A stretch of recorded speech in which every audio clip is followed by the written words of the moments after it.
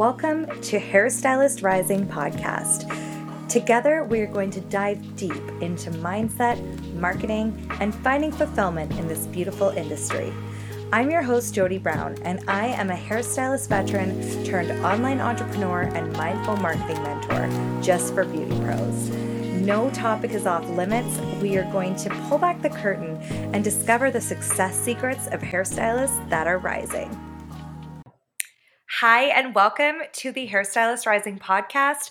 I am so thrilled today to have a guest who is near and dear to my heart. Her name is Dana, and I have been working with her as her coach for the past several months. The things that Dana has accomplished in that short period of time will blow you away, and I am so excited to share her story. So Dana, if you wouldn't mind just introducing yourself and telling us a little bit about who you are, where you are, what you do, all the things. Thank you so much for having me, Jody. I'm honestly very honored to be here and to chat with you today. So thank you. So again, I'm Dana. I'm a brand new salon owner and a educator with Kenra Professional. And I have a wonderful team in my salon, and I just love doing hair. I've been doing it about 16 years now. And I think a big part of it is learning that at this point in my career, it isn't just about working in my business behind the chair. I finally just got to the point where I learned that if I want to be successful behind the chair, I have to be busy working on my business, not just in it. So that's been a big part of the last few months for me. And that's such an important lesson to learn. Let's rewind a little bit. I'd love to hear a bit of your backstory. So how did you get into the industry? I was a teenager just finishing high school, and I had submit an application in to be actually an early childhood educator. I thought I wanted to work with kids, and I submitted my application about a week late, which ended up being a huge blessing. So I thought, well, I don't just want to work at the coffee shop for another year. I don't just want to spend another year doing nothing. I thought I'll go and do an apprenticeship in hair, and then I have a way to pay my way through real school to get a real job. And not ever thinking that doing hair would be, my full-time real gig. And I ended up just falling in love with it from day one. I don't know why I had this perspective that it was something I could do on the side, but not make a real career of it. But as soon as I got into it, I fell in love with everything hair, and I have never looked back. I've never done anything else but hair since then. This is a story that I hear from so many stylists and even so many of my guests on the podcast that they kind of got into hair as a backup plan, like so that they would have something to fall back on. And so I think it's so amazing to see people who are really rising in the industry. And the perception when they got into the industry was that, like, this can't really be a great job. And, this can't really be a profitable business. And I think that that is something that I'm really excited that I think is going to change. Like, we have so many like huge earners, huge educators, and really successful business people in the beauty industry now. And I can't wait for I think 10 years down the road, maybe when people go into the hair industry, they're going to be like, this is how I'm going to make my fortune. This is going to be how I make my money. But I love hearing from stylists who are like, society's perception was this was a backup plan, and now I'm obsessed and it's my life. I think that I thought it was way too fun to make me money. Like a job has to be something you slave away at and you hate to go to work, and it's the daily grind. I didn't think that I could go and love my day and do something artistic and make money doing it. I think that was my perspective. Totally. And, I'm really excited to talk to you today too, because I know this about you, but I just want to share with my audience that you didn't buy the salon and get into educating because you don't want to be behind the chair anymore. Like, you still love your business behind the chair and working with clients. And you got into both of these opportunities a little bit differently. So I'd love to hear if you wouldn't mind sharing how those opportunities came around, how you qualified whether or not you wanted to do them. And we'll start with the salon. So what did that salon ownership journey look like for you?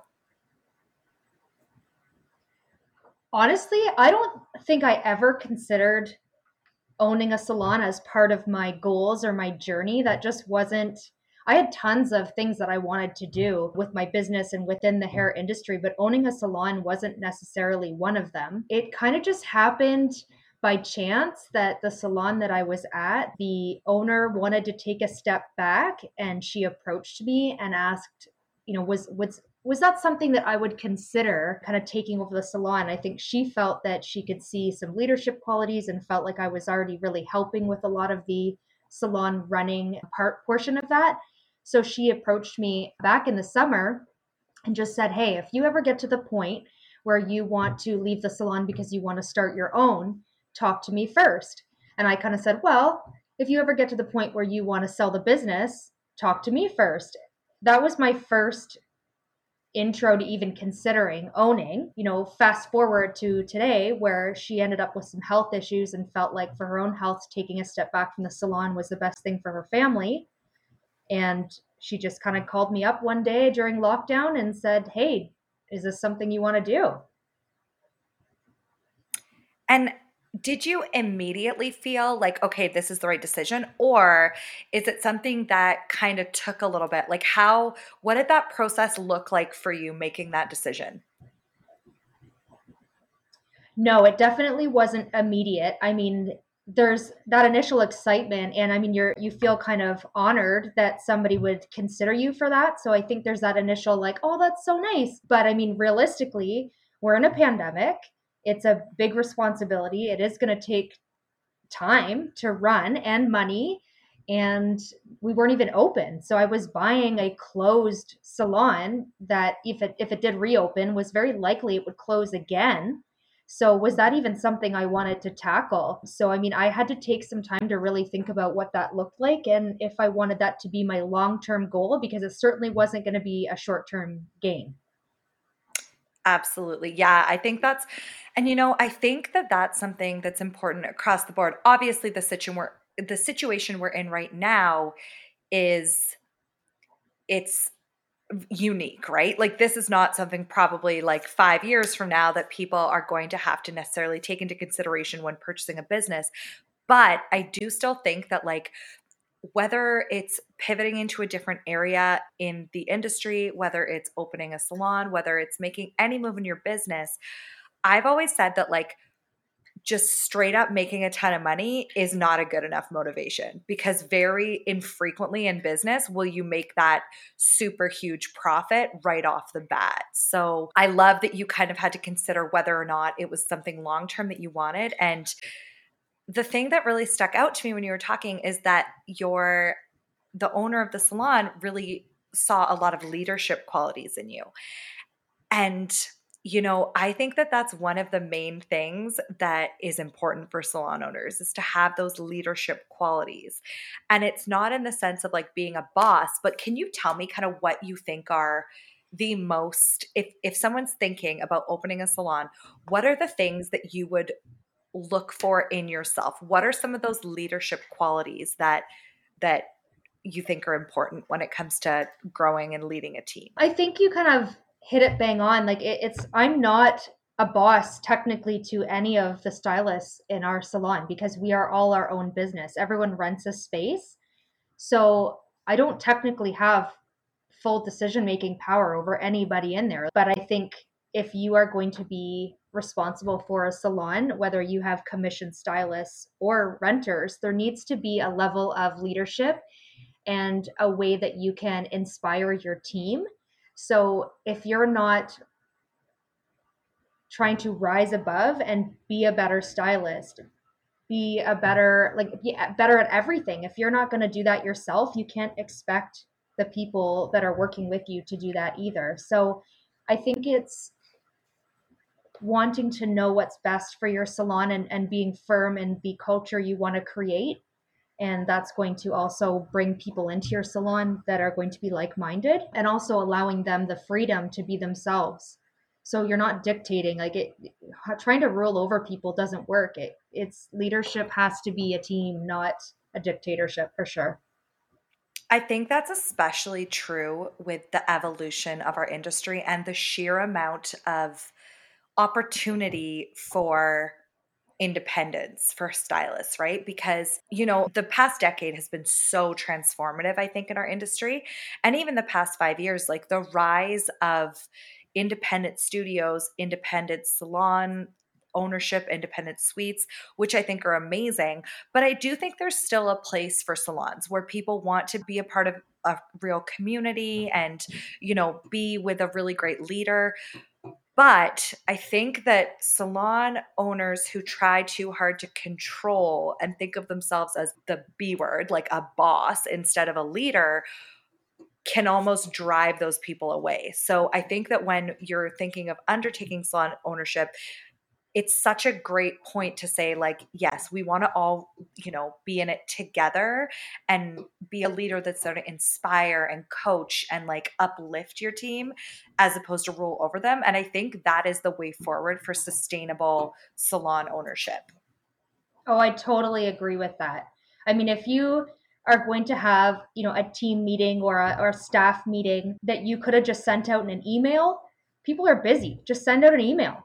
You don't need to have a staff meeting so you can tell them all your dreams and all the things that you're doing for the salon because it's your baby. If you're going to have a team meeting, have it an opportunity for them to say what they need and what they want and what they're excited about, what they're learning. Like make it beneficial for them. Don't just have a team meeting that could have been an email. Totally. I think that's such a great point. And you didn't just take on a salon in the past little bit either, right? So not only did you open or take over the salon and you're busy like coaching and leading your team, making changes in your own business behind the chair, but you're also a new educator with Kenra. Can we go a little bit into how that opportunity came up and if that's something you were pursuing and kind of how that's fitting into your new role as a salon owner? The education piece was more something I was pursuing than the salon ownership. I was actively looking into how I could kind of go to the next level in my journey as a stylist because I'm so passionate about it and I love it so much.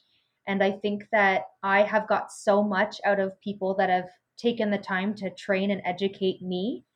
And I want to do the same for other people in the industry. And we can all learn from anybody. I can learn as a master stylist, I can learn from an apprentice. If you have this mentality that you're never above anyone else and that you can learn from anybody at any point, you will be successful because you're humble enough to learn. And I think that's really important. And I think that passion to learn from anybody made me want to also give back to the industry in a way that I can. So I have so much to learn still. Every day I'm learning, but I wanted to still take part in the next group of stylists coming into the field. How can I encourage them and help them be better stylists? I had an opportunity to switch color lines over to Kenra, and I was basically, long story short, it was offered to me, hey, we're looking for educators. We think you'd be a really good fit for our team. Try our products and see what you think. So I tried them for about a year and just got a feel. I don't want to support or stand behind anything that I don't love. That's just not who I am. So I needed to love the product to teach other people and to support it. And to if I'm going to stand for that brand, it needs to be something that I am passionate about and love. So I spent a year just falling in love with the product. And then the opportunity opened up to be part of the Kenra team. So I chatted with them and now I'm in the middle of my certification. So I'm really enjoying it. That is so good. I love that. So, before you took on these two pretty major responsibilities, I know that you were working a lot. And I would love to talk about kind of like where you were at as far as like capacity to take on new projects and then how you made changes in your schedule, in the way you run your business so that you could create the space to take on these other opportunities. Well, I would say that's kind of the part of my story where you come in because at the point that I reached out for help in my business was the point that I met you. And at that point, I was definitely looking into, okay, I've spent a lot of hours and money on my education to be a better stylist. But I realized that being a better stylist, I had to be a better business owner. And we don't leave hair school, beauty school, cosmetology school. We don't leave with any business skills, or I didn't. I'll speak for myself. I'm getting older as far as how long ago I came out of beauty school, but I had no business skills. I didn't know how to market myself. I'm in my 30s, so understanding social media was still newer to me. How to use social media to actually benefit my business was new to me. And I was at the point where my hours behind the chair were over what I could handle. My clientele list was over what I could handle. And I still wanted the opportunity to take on these other things. Well, admin work, running a salon takes hours, it takes time. Having time in my schedule to now be educating others, that takes time.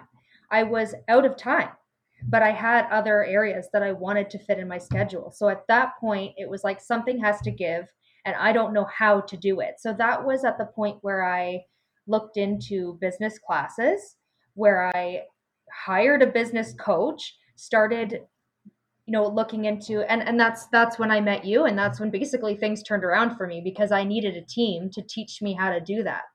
So I mean, having a group that could support me and help me to learn, and having a one-on-one business coach to sit down and, okay, these are my exact concerns, that is what took me from point A to point B. Do you think that you could have taken on the things that you'd taken on if you had the workload that you had prior to seeking support and seeking education? Like, do you think that you would have been able to take all of those additional responsibilities on? Because I know that there was a lot in your schedule, and it was almost at a point where you were kind of afraid to make changes, right? So how did you overcome that fear of change? And how did you overcome that to kind of get, like, if you wouldn't mind kind of sharing some of the fears you had about making the changes that you needed to make and how you got through them?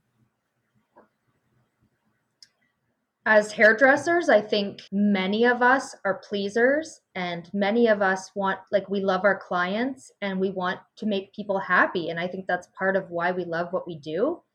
So I think I got stuck in this routine of, for me to be a good hairdresser means that I have to make everyone happy, fit everyone in when they want to be there, charge them a lower discounted price, basically sacrificing my income, my mental health, my time, my family, losing some of the joy that I have for the industry because I was absolutely in burnout mode. And yeah, sure, I could have taken on extra stuff, but it just would have meant that my marriage would have to suffer, my family life would suffer. You're not as creative when you're burnt out, so my technique would go downhill, my clients wouldn't get the best of me. So yeah, sure, I could take all that stuff on, and I probably could have, for a short period of time, carried on. But yeah, there was a long list of things that I mean, definitely upsetting my clients was on the top of my list of fears. And it Yeah. took having accountability and having someone in my corner to help me, I guess almost just give me permission. There's lots of times that you have said, okay, Dana, I'm going to give you permission to do this, to, and you Mhm. almost need to hear that. You just need to know that someone who understands the industry is like, it's okay to set a boundary. It's okay Yeah. to say no. It's okay to have a higher price point. And I think you just need to hear that from somebody. I needed that. I needed someone to be in my corner and give me permission to stand my ground. Well, yeah, and I think it's so hard, right? Because like you said, we are on the whole in this industry people pleasers. Like, not to generalize everyone, but I think a lot of what we get out of this industry is, our ability to make people feel great about themselves and all of those things. But then at some point along the line, for whatever reason, we started to think that, like, you know, low prices meant really good customer service, or staying after hours and working late and doing 12-hour days meant good customer service. And I think somewhere along the lines we started thinking that in order to be really successful in this industry, we had to sacrifice all of our free time. And it's just so damaging over the long run, right? Even if last week I saw a really well-known hairstylist share something about how, oh, you can't be successful working, 20 or 30 hours a week. You can only be successful if you work that in 2 days. And I'm like, I know a lot of really successful six-figure hairstylists that are working 20 hours a week and they are doing just fine. So the hustle culture and that hustle mentality, especially in a physical and creative job, I just cannot wait for the day that we can let go of that. Yeah. I think we tell ourselves a lot of lies, and we think that if we're not killing ourselves, that we're not successful. If we're not booked out super far in advance and absolutely doing 12 hours a day standing. Mhm. I mean, I feel like I have spent years thinking that that was what made me successful, and it all of a sudden, through coaching and learning and understanding that that's not sustainable. Success is having a balanced life and work environment. Absolutely. Well, and I think that's why it's so important to look at, and I know in my coaching and in coaching I've had, it's really important to look at it all, like it holistically, right? Like not just what does a work day look like, but what does an ideal actual day look like? What kind of time do you have with your family? What kind of time do you have at the salon? Like all of these different things. I think those all need to line up in order to get kind of where you want to be. But it is easier said than done. And I think sometimes like making the leap, we know so much that we need the change, but it's so hard to actually take the leap. Right. So yeah, I love like hearing your story is so inspirational because for the stylists that are listening who are kind of in a similar position that you were in before with like being super run off their feet and a lot of the times not even making enough money to really sustain it because, they're trying to get the money by volume, but they're not considering expenses. Like, what would you say to someone who's on the, like, hasn't been through the transformation yet? Like, what words of encouragement do you have for the stylist who's listening, thinking, yes, I need to make a change, but I'm like terrified? Well, you just described me prior to some of the changes I made. So, I mean, I definitely hear you on that. I feel that. And I mean, certainly no judgment if that's where you're at, because it's really easy to fall into that trap. I would just honestly encourage somebody. I think a really big part for me was getting support. So, I mean, if getting a coach is something that you can do or something that you would feel comfortable doing, I would really recommend that, because I feel like that's a big part of helping you set goals. But I mean, definitely sitting down and, like you had said, make a plan for, if ideally, if there were no boundaries, what would your day look like? How many clients would you see? How many hours would you work? And then work backwards. Like, how do I get to that point? What does my day look like to get to that point? So I think it's just looking ahead at the future and, like, what do I want to be doing? If I don't want to work Saturdays anymore, or I want to have every evening home with my kids, what do I have to do to get to that point? And maybe, like, that's, I don't mind working Saturdays. I like my Saturdays in the salon. So that wasn't a goal for me. But, having a balance was what I needed. So, I mean, it's different for everybody, but sit down and look at what your health needs. Don't get to the point Yeah, where you're so burnt absolutely. out where you're going to leave the industry, an industry that you might love, because you're stuck and you don't know where to go from here. Find help, find support. You have transformed my business. So, I mean, like, find somebody to support you and help you make those goals and changes.